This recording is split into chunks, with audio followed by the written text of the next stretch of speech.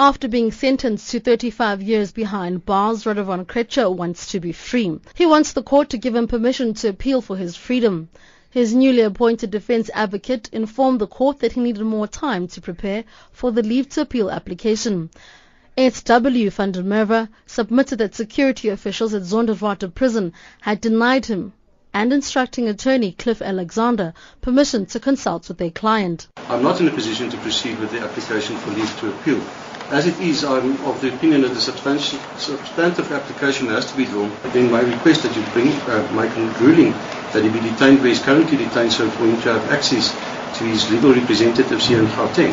Advocate Johan Spanningberg, who represents the three Hawks officers, Samuel Marupeng, Jeff Ntorane and Jan Mofokeng, as well as alleged hitman Swane Somia, presented new evidence to the court as part of the application. This threw an additional spanner into the works as the state prosecutor did not have the opportunity to look over the new evidence. Judge Colin Lamont realized the challenge he was facing.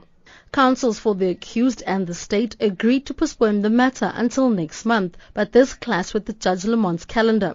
He explained that he still needed to consult the Deputy Judge President on whether he could take this case on in the current court term, or if it will have to wait for the next one. You probably will not know, but I'm not on duty in criminal courts this term. So I'm using spare time in amongst my other work to fit in this case. So that's why it has to be a date to be arranged. You need to have some cogent idea of how long it will take to run all the applications if they have to run, so that I know how much time, in inverted commas, I have to steal from my other work. Meanwhile, Krejcir's lawyers are hoping to be allowed to consult with them on Thursday in order to prepare for the leave to appeal application. I'm Noma Polani in Johannesburg.